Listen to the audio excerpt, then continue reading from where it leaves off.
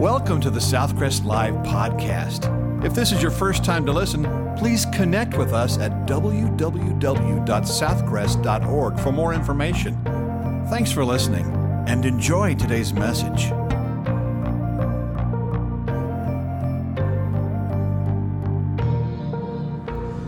Have you ever found yourself doing the right thing for the wrong reason?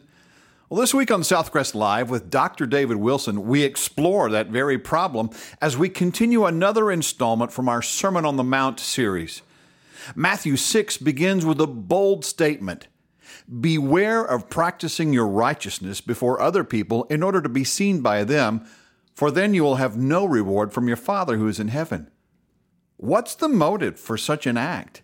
And if this is the wrong motive for doing the right thing, then what's the right motive? Turn your Bible to Matthew 6, 1 through 4 as we discover the answer in When Right is Wrong from Pastor David Wilson. I like that song, don't you? I never feel like I need to preach after we sing that song, but I'm going to. What a day that will be. Ever thought about what it's going to be like when you see Jesus for the first time? Because none of us have ever seen him. We've seen what some artist depicts him to look like, but I just got to believe he's going to look better than that. But when we see him face to face, we're going to be so thankful we're there. Open your Bibles to Matthew chapter 6. I would like to congratulate you for surviving Matthew chapter 5. The last several weeks have been some tough truth. And now it's a continuation of the Sermon on the Mount. Look what Jesus says in verse 1 of chapter 6. Take heed or beware that you do not do your charitable deeds. Now I'm reading out of New King James. If you have a King James, it says give alms. If you have another translation, it may say that you do your righteousness, your charitable deeds before men to be seen by them. Otherwise, you have no reward from your Father in heaven. Therefore, when you do a charitable deed, do not sound a trumpet before you as the hypocrites do in the synagogues and in the streets, that they may have glory from men. Assuredly, I say to you, they have their reward. But when you do a charitable deed, do not let your left hand know what your right hand is doing, that your charitable deed may be in secret, and your Father who sees in secret will himself reward you openly. Let's pray. Lord, we want to honor you with our lives. We pray that you would show us our motives, that you would help us to live in such a way that people would honor you and not give us the accolades. Lord, we pray you'll speak to our hearts, show us the areas of our life that need to be confessed and made right with you today. In Jesus' name we ask it. Amen. Things are not always what they appear to be. An old man was out walking in the park one day with his ugly dog. It wasn't bothering anybody, sat down on a bench, was just sitting there, his dog next to his feet. Had been there a little while when a younger man, kind of a mean-looking younger man, and his bulldog with the spikes around his collar came walking up, and incidentally, the bulldog's name was Spike. And he looked at this old man, began to taunt him a little bit, and he said, "Mister, you got an ugly dog." And the old man didn't say anything. He just said, "Spike," and pointed at that ugly dog. And the old man said, "I wouldn't do that if I were you." Well, that made the younger man even more mad. And so he said, "Spike, get him." Spike jumped on that dog, and it was almost like a cartoon. You can see him whirling around, and the dogs are barking, dogs running in a circle, dust flying.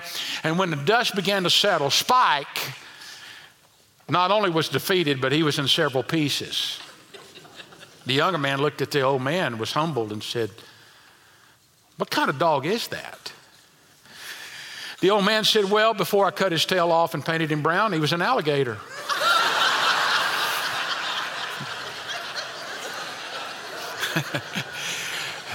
Things are not always what they appear to be. Did you know that can happen in church? We can appear to look righteous and appear to look religious and not really be. And Jesus began to expose that to the religious leaders. In fact, let me remind you where we are in the Sermon on the Mount.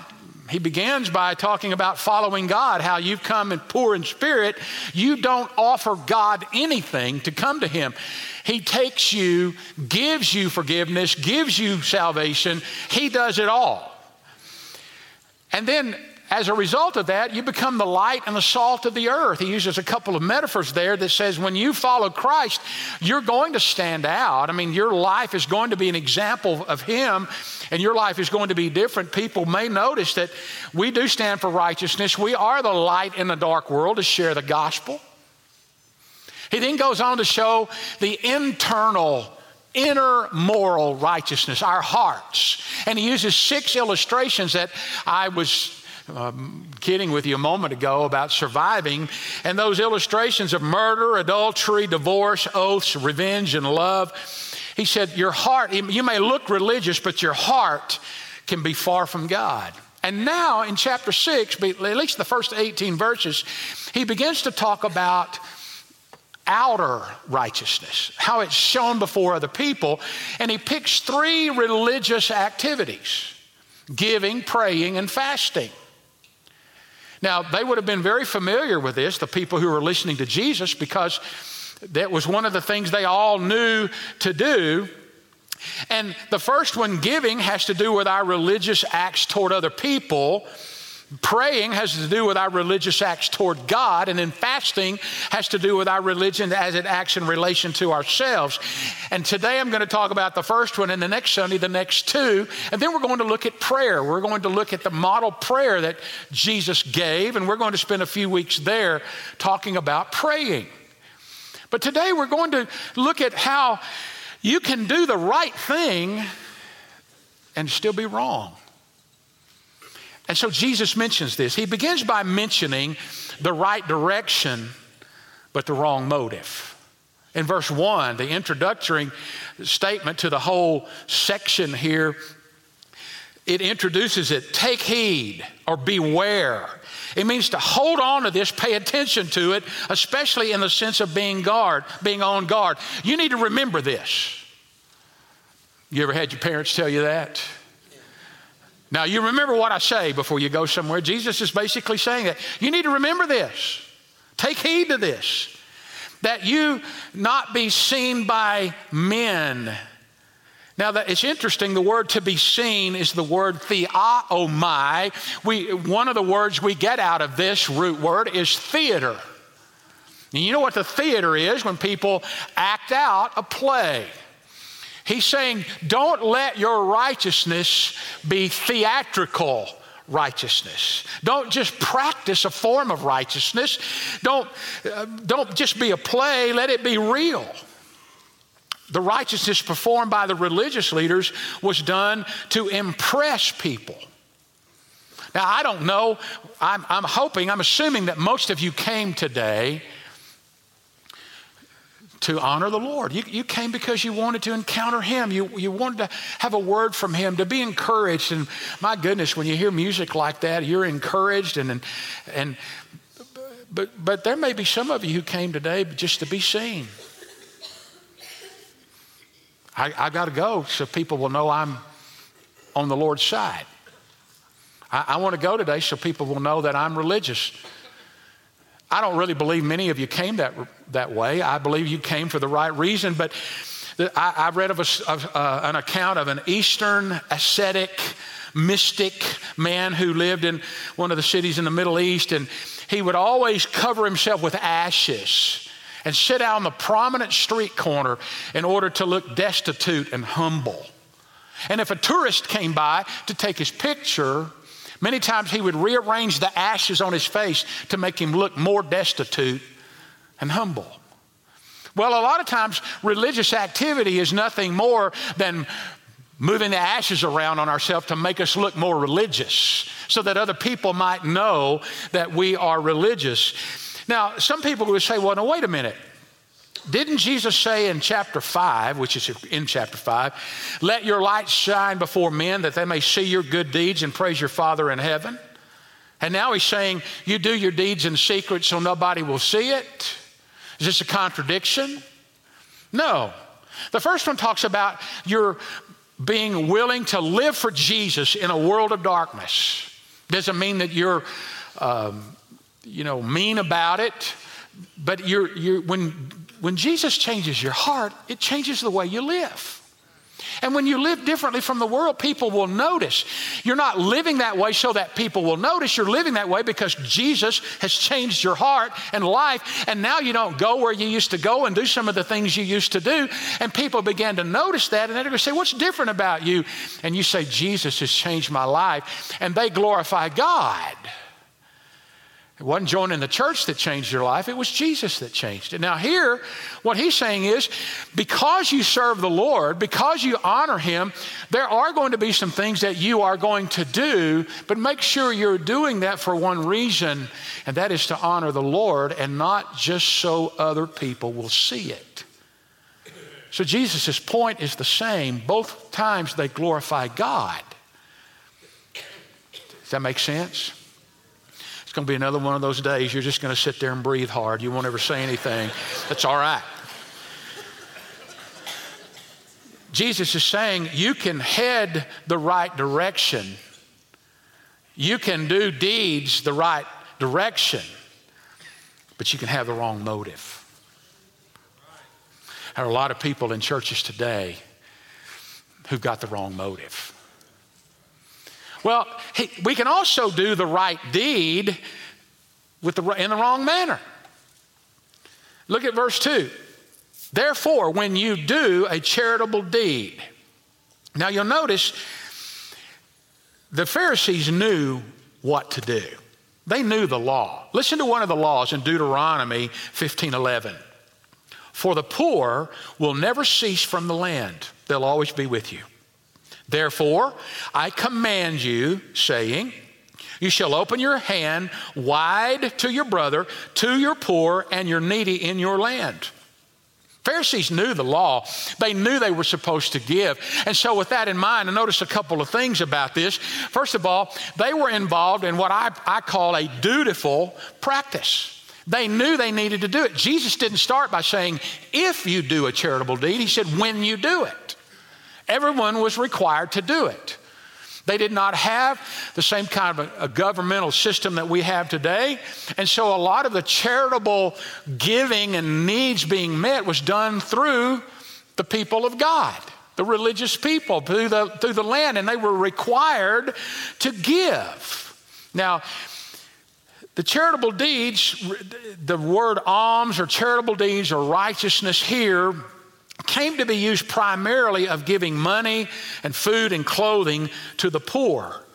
And Jesus is saying, when you do this, he didn't say if you do it, it was their duty. Let me ask you something. As a child of God, do you think God expects us to give? Yeah. I mean, he set the example. In fact, the very nature of God is to give. For God so loved the world that he gave. So we're supposed to give in a lot of different ways. But the Pharisees, they gave out of duty, but they did it for the wrong reason. They did it in the wrong manner. In fact, Jesus described them in John chapter 12, verse 43, when he said, they loved praise from men more than praise from God. And he took a whole chapter in Matthew 23 and described the Pharisees. Listen to part of it. Jesus says this about them. Everything they do is for show. On their arms, they wear extra wide prayer boxes with scripture verses inside, and they wear extra long tassels on their robes, and how they love to sit at the head table at banquets and in the most prominent seats in the synagogue. They enjoy the attention they get on the streets, and they enjoy being called rabbi. Matthew 23, 5-7. I read that out of the New Living Translation. Jesus taught a whole chapter about the showy righteousness of the religious leaders. You see, our religion can get showy. He used a couple examples in Matthew 23. If you have a different translation, it may say they make their phylacteries broad. Now, what in the world was a phylactery? Not a factory, a phylactery. They probably got this out of Deuteronomy, where God says that his commandments, in fact, it's in Deuteronomy 6:8, you shall bind them as a sign on your hand, and they shall be as frontlet between your eyes. A little leather pouch or a little leather box that had scripture in it that sometimes they would put around their head and in front of between their eyes, on their forehead, or they would put it on their arms during times of prayer to be reminded of God's commands. Only the Pharisees took it a step further. They made theirs extra large. Made them look more spiritual. He said they also made their tassels big or bigger. They enlarged the borders of their garments. The Old Testament law commanded that the men of Israel would put tassels on the corners of their robe, and it was simply to remind them of God's commandments. In fact, Numbers 15:39 says that you may look upon them and remember all the commandments of the Lord and do them. Pharisees, they put their tassels on extra large, blinging, drawing attention, ostentatious. They were making them in such a way that people knows, man, he must really be spiritual. They were there to impress other people. Let me put it this way. I see most of you brought a Bible, which I'm glad you did. But did anybody in here bring a family Bible with them today?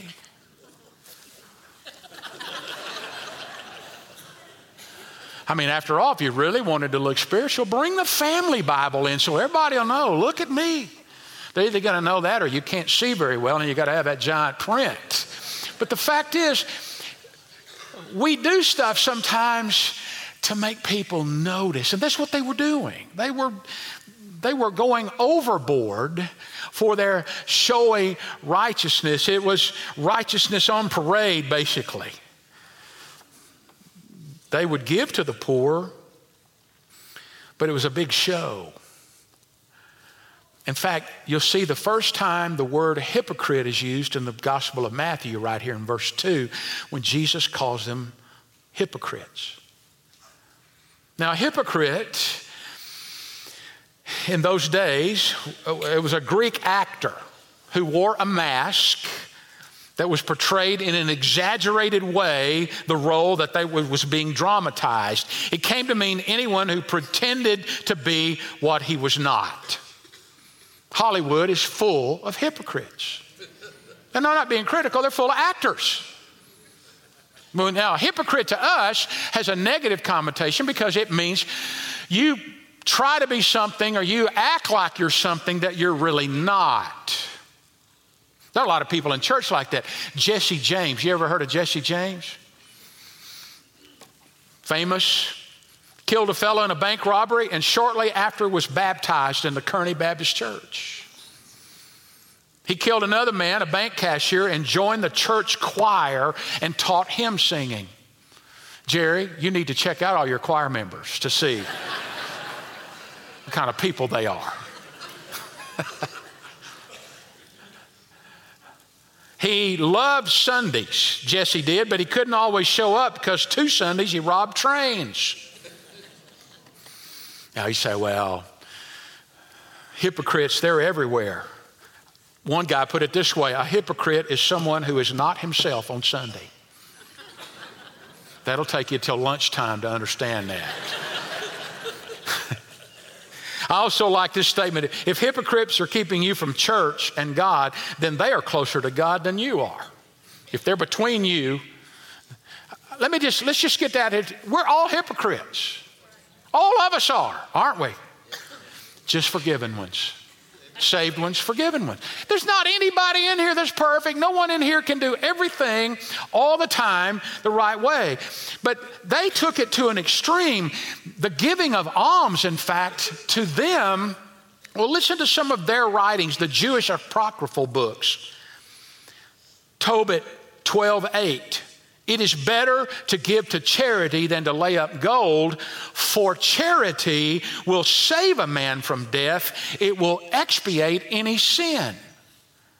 Expiate, cover sin? Are you really? And then the wisdom of Sirach, verse 30 of 3:30, I guess you would say, as water will quench a flaming fire, so charity will atone for sin. That many of them believe that the rich could be saved easier because they could give more to charity because it atoned for sin. It's incredible how many people today think if I just go through the duties of my church that I'll be right with God. Listen, there are more rituals done than you can imagine. Even in a Baptist church, there is ritual. And Jesus said, when you're about to do this, don't sound a trumpet. I'm not sure if there really was a trumpet sounded. Some say that there was a trumpet blown from the synagogue occasionally to remind people to give to charitable giving, charitable deeds. Some say Jesus is just using a figure of speech here to not draw attention to yourself when you're about to do a deed of righteousness or a charitable deed. It doesn't really matter. The point is the same, that Jesus is saying righteousness does not have to be performed in front of people. It's not on display. It's not piety on parade or lights, camera, action. It's not showtime. Have you ever thought about what a funny picture that is? Can you imagine during the offering if you stood up and blew a trumpet and then put money in the offering plate? You don't think Jesus didn't have a sense of humor? Do you think Jesus ever laughed? Sure he did. Some of y'all don't think he does because you never laugh. But Jesus laughed. Jesus had a sense of humor. Jesus used illustrations like this to say, don't go blowing a trumpet, which would have been a shofar, by the way. It wouldn't have been like these trumpets here. Don't go blowing a shofar when you're about to do something for the Lord. So he had a good sense of humor. He said, and the reason they're doing this is they will get glory from men in verse 2. I read of an old fellow on his deathbed who knew he was dying. He was putting together his will, so he had an attorney there. And he said to the attorney, to each of my employees who have been with me 20 years or more, I bequeath the sum of $100,000. And the lawyer said, man, that is incredible. That's very generous. And the man said, not really. None of them have been with me over a year, but it'll look good in the papers. You see, we do stuff that we don't really mean or we're not going to full, but it looks good. The religious leaders were doing that. Not only were they doing their duty, but there was also a deceitful performance here. Jesus said, assuredly, I say to you, they have their reward. Now, the word assuredly is the authority and a strong assertion. I say to you, don't forget this. Did you ever have your parents tell you that when you were about to leave home? Now, you listen, don't you forget this. That's what he's saying here. Don't forget this. Assuredly, I say to you, they have their reward. And the hornblowers get what they're after. They want the praise of men. They're going to get that, to be honored by men. The word full reward was an expression used of completing a commercial transaction. Nothing else was owed. It was paid in full. Jesus said, if you do things just for the praise of man, you got what you wanted. That's all you're going to get. That's pretty blunt, isn't it? People, we have a tendency to do that today. Dallas Willard He was a philosopher, a Christian writer. He died several years ago, but one of the things I read by what he said he wonders why it's easier to get buildings built than maintenance endowed. In other words, it's easier to get people to give to buildings than it is to give to maintaining the buildings. He said, perhaps no one wants their name on a mop. We want to do things where we get noticed. When we give for show, what kind of reward can we expect? See, what Jesus is saying is generosity alone is not enough. He's concerned about the hidden thoughts of the heart. Don't deceive by being generous when your heart is not in it. A heart that gives to be seen really isn't generous in the eyes of God. Selfishness can lead to doing great things in the name of Christ, but really what we're doing is exalting ourselves. Martin Lloyd-Jones wrote a book about the Sermon on the Mount, and in it he says this: ultimately, our only reason for pleasing men around us is that we may please ourselves. Our real desire is not to please others as such. We want to please them because we know that if we do, they will think better of us. In other words, we're pleasing ourselves and are merely concerned about self-gratification. We can go the right direction with the wrong motive. We can do the right deed with the wrong manner. But then Jesus mentions the right dedication and the worthy method of giving. Don't let your left hand know what the right hand is doing. Again, an assumption that most people are right-handed. If you're left-handed, this is not a slight against you. Like I said last week, we know that you're in your right mind. But most people were right-handed. And so, when they did deeds, they would use their right hand most of the time. And many times, you could do things and not even need your left hand to help do it. And the idea here is that when we're doing something, there's a place for spontaneity, a place to be led by the Spirit to do it. And sometimes it's so easily done that no one else sees it. Giving to others and helping other people is a normal activity for a believer. But it doesn't have to be done in such a way that you're drawing attention to yourself by doing it.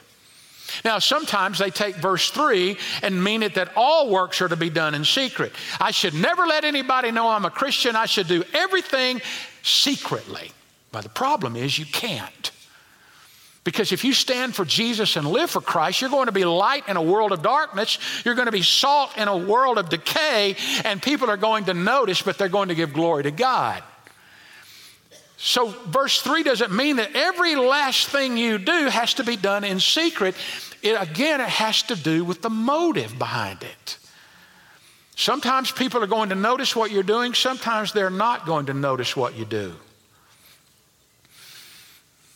It's amazing how much is done in the church and people never get thanked for it. Nobody notices what they do. Nobody notices that coffee was made when you came in and got it. You just got some. And you're mad if it's not there. Rooms are clean, set up. Somebody was at the door to greet you. Do you ever thank them? Thank you for being here. Thank you for your smile. No, they're not doing it for your benefit, not for their benefit. They're doing it because they serve the Lord. They're doing it. When's the last time you thanked a teacher, a Sunday school teacher, for preparing and teaching you? You know, you probably just got up and walked out. They didn't do it to be thanked by you. They did it because they were committed to the Lord and teaching. Folks, I am so thankful for all of the thankless people. That's not the way to put it. I'm so thankful for all the people who serve the Lord here and give not to be seen by others, but they do it completely out of a commitment and love for Jesus. This church wouldn't exist without those people. But you know who notices? God notices. He never misses it. Never misses a time. You can't do it without him seeing you. You can't fulfill your commitment without him seeing you. The question is not so much what the hand is doing, but what the heart is thinking while the hand is doing it. That's what he's saying here. There are principles from Scripture for us to give and to serve in a non-hypocritical way. Let me quickly share some of them with you. First of all, it comes from sincerity of heart. 2 Corinthians 9, verses 6 and 7. But this I say, he who sows sparingly will also reap sparingly, and he who sows bountifully will also reap bountifully. So let each one give as he purposes in his heart, not grudgingly or of necessity, for God loves a cheerful giver. And God is able to make all grace abound toward you, that you, always having all sufficiency in all things, may have an abundance for every good work. It's a heart issue. 2 Corinthians 8:5, Paul was describing the believers in Macedonia who had given to the suffering Christians in Judea. And he's saying that not only as we had hoped, but they first gave themselves to the Lord and then to us by the will of God. First, we give ourselves to the Lord. I saw a picture one time. It's a cartoon in the baptistry. Showed a man being put under. He was under the water. Everything was under the water except for his hand and holding his wallet out of the water. Now listen, we give because God gave first. I give because, first of all, the stuff I have isn't mine. It's not yours either. There are a lot of funeral homes in this town. I challenge you to go to any of them on any given day when they have a funeral. You don't have to know who's in there, just go in there. You will never, ever see a rental trailer behind the hearse full of their stuff. It's not yours. I agree with the lady who said, I thank God it's not mine. I thank God I can't take it with me because it's the only way I'll ever get rid of all of it. And the older I get, the more I got to get rid of. Listen, your life is short. You've been loaned some things. You first give your heart to the Lord. Now, those knuckleheads on television, those televangelists, not all of them, some of them actually teach the truth. Very few of them teach the truth. But they're going to use this verse to say, you know what? If you sow bountifully, you'll reap bountifully. If you sow sparingly, you'll reap sparingly. So you give to my ministry, and I promise you that it'll come back to you 1,000-fold. Or you'll be out of debt in a month or 2 months or whatever. It's hard for me to give for the right reason when I hear that. Because I want to tell you, I'm not a financial guru, but if I can invest something and get 1,000-fold back on it, I'm going to invest in it. I'm not that stupid. But see, my heart's not in the right place. I'm trying to get something back. This isn't let's make a deal with God. God's already given you the deal. God's already given you what you have. God said, honor me with what you have. And when you give to others, let the motives be pure in your heart. First, give yourself to the Lord, and then you're going to realize all this belongs to Him. And Lord, if you want me to give it away, if you want me to help someone, then you lead me to do it. That's a non-hypocritical way. When you look at the scripture, giving, whether it's to the church or to the kingdom of God or to other people, it's also sacrificial. Listen to 2 Samuel 24. The king, this is David, King David, this man by the name of Araunah, I think is how you say his name, wanted to give him this land and say, here, you can have this land and use it for God and offer sacrifices. I'll give you cattle and all that. And what did David say? He said, no, I will surely buy it from you for a price, nor will I offer burnt offerings to the Lord my God with that which costs me nothing. You ever give because you're going to lose it anyway?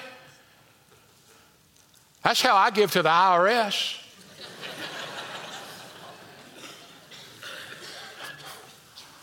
I don't like it, do you? It's sacrificial too. They're going to take it. Maybe I'd give it a little more less grudgingly if they used it a little better. Finally, I got an amen today.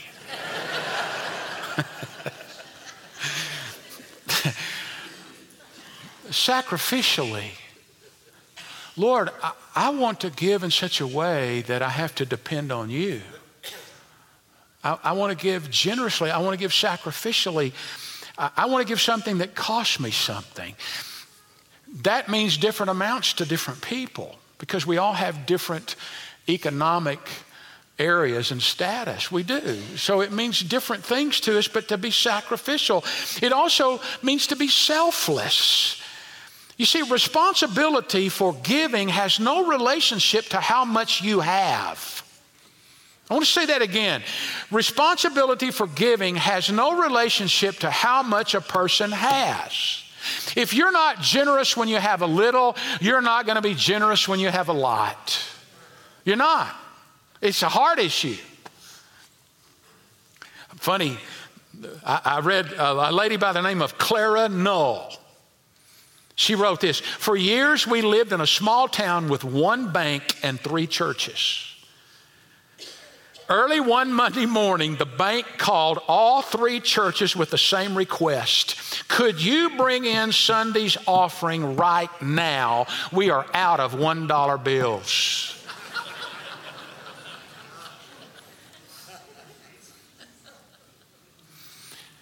One U.S. senator asked an influential pastor, what can the government do to help the church? The pastor said, quit printing $1 bills.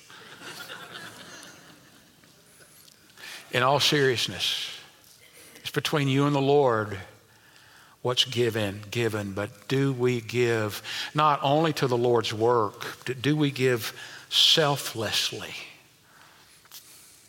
I am so thankful to be part of a church where there are so many selfless, not selfish, selfless people. We are part of a church where long before we ever came on the scene, selfless people gave. And here we are. And now we give selflessly to those who aren't here yet, or for those who aren't here yet, whether it's through the regular offerings and missions and ministries, whether it's to the buildings, whether it's to help a brother and sister in need that we see in need, and we have the opportunity to do so, and we do so without bringing any attention to ourselves. Secrecy. Just, one of the things we don't do is we don't publish what people give. I don't want to know what people give. I only am responsible for what I have and what I give to the Lord's work and what He's blessed us with. I say, Lord, it's all between them. I don't want to know. But secrecy is not an excuse to be selfish. Just because people don't know doesn't mean you say, well, nobody knows. God knows. Giving is also spiritual. Material giving correlates to spiritual blessings. Now listen carefully. I don't give to get a spiritual blessing. I I give because I'm committed to the Lord. God, on the other hand, will bless us as we do. In fact, in Luke chapter 16, he says, if the Lord can't trust you with mundane things like money and possessions, he's not going to trust you with larger things. I don't know what all that would mean, but more responsibility. Listen, the easiest thing to do is to honor the Lord with what he's given us. It's a spiritual thing. Giving demonstrates love.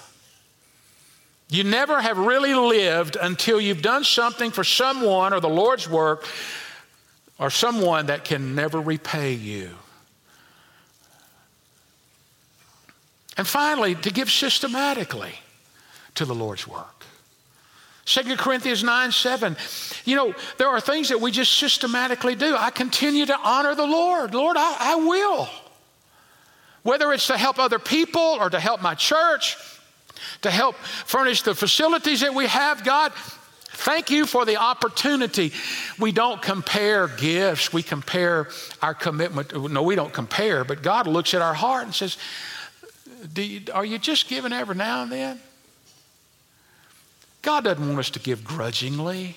Can you imagine somebody that's very dear to you, that you love dearly, your wife, your husband, your children, whatever, and they're having a birthday, and so you buy them a gift. You don't buy them a gift and say, here, it's your birthday.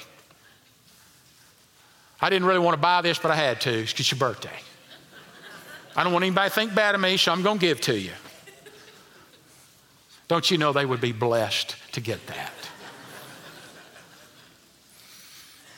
Well, here, God, I'm going to give this to you because you expect me to, and I don't want anybody else down there to think I don't give anything, and so here.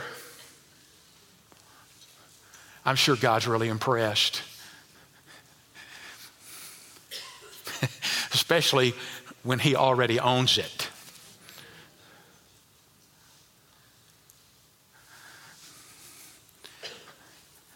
You ever taken children to McDonald's? Let's take them to McDonald's. Let's buy them some French fries. Shouldn't have started talking about food. Now you've left me. Let's buy them some French fries.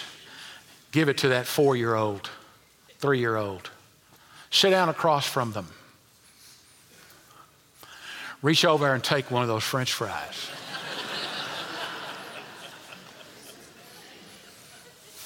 These are mine.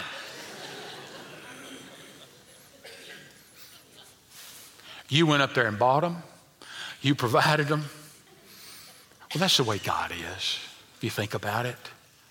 God's given you everything you have, allowed you to have it. And we're not here very long.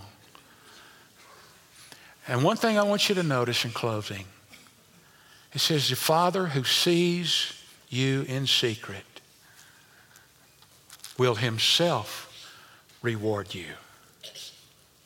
I don't know what the rewards are going to be. Televangelists will tell you it'll be more money. It doesn't say that. You ever thought about the way God's blessed you?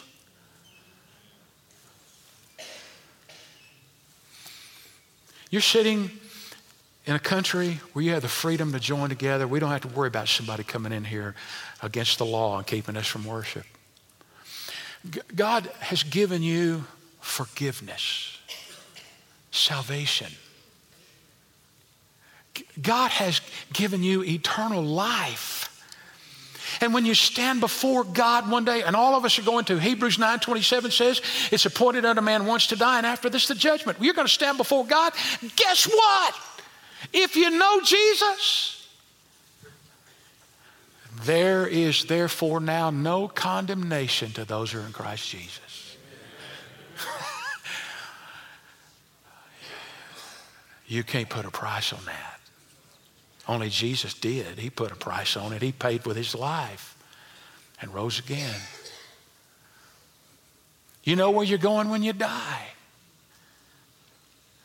You know who's on your side? The God of angel armies. We ought to sing about that every now and then, don't you think? Do you think God's blessed you? then whatever you do in your deeds, you do it to bring glory to Him, not to be seen by other people. And the only way you can do this is when you have a heart change. And the only one who can cleanse you of your sin and change your heart is Jesus. Religion will not do it. You can go through all of the rituals you want to. You can light all the candles. You can do all the prayers. You can do all the attendance. You can do all you want. It'll never change your heart. Only Jesus can do that. Let's pray. Lord, I pray for those today who need to give their life to Jesus and stop being religious. Forgive us, Lord, for all the times we've done things for a pat on the back. We would be nothing without you, Lord. And I pray for those today who need Jesus as their Savior. They would turn from their sin, come to you in repentance, and that they would offer their life by faith to you. Lord Jesus, we pray you'd save people today. Lord, we're looking for some more sinners to be a part of this fellowship. Just forgiven ones. Pray you'd bring people to be a part of this church if that's where you want them. Pray you give people the courage to be baptized like these that were baptized this morning. So Lord, during this time, we pray that nothing would hinder people responding to you in the next couple of minutes. In Jesus' name.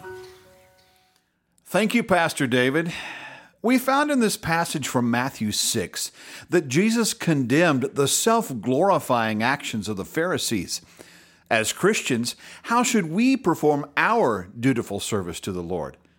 Well, Jesus taught us to do our good deeds with a sincere heart, in a selfless and sacrificial manner, with a spiritual, not worldly mindset, and to do so in a consistent, systematic fashion.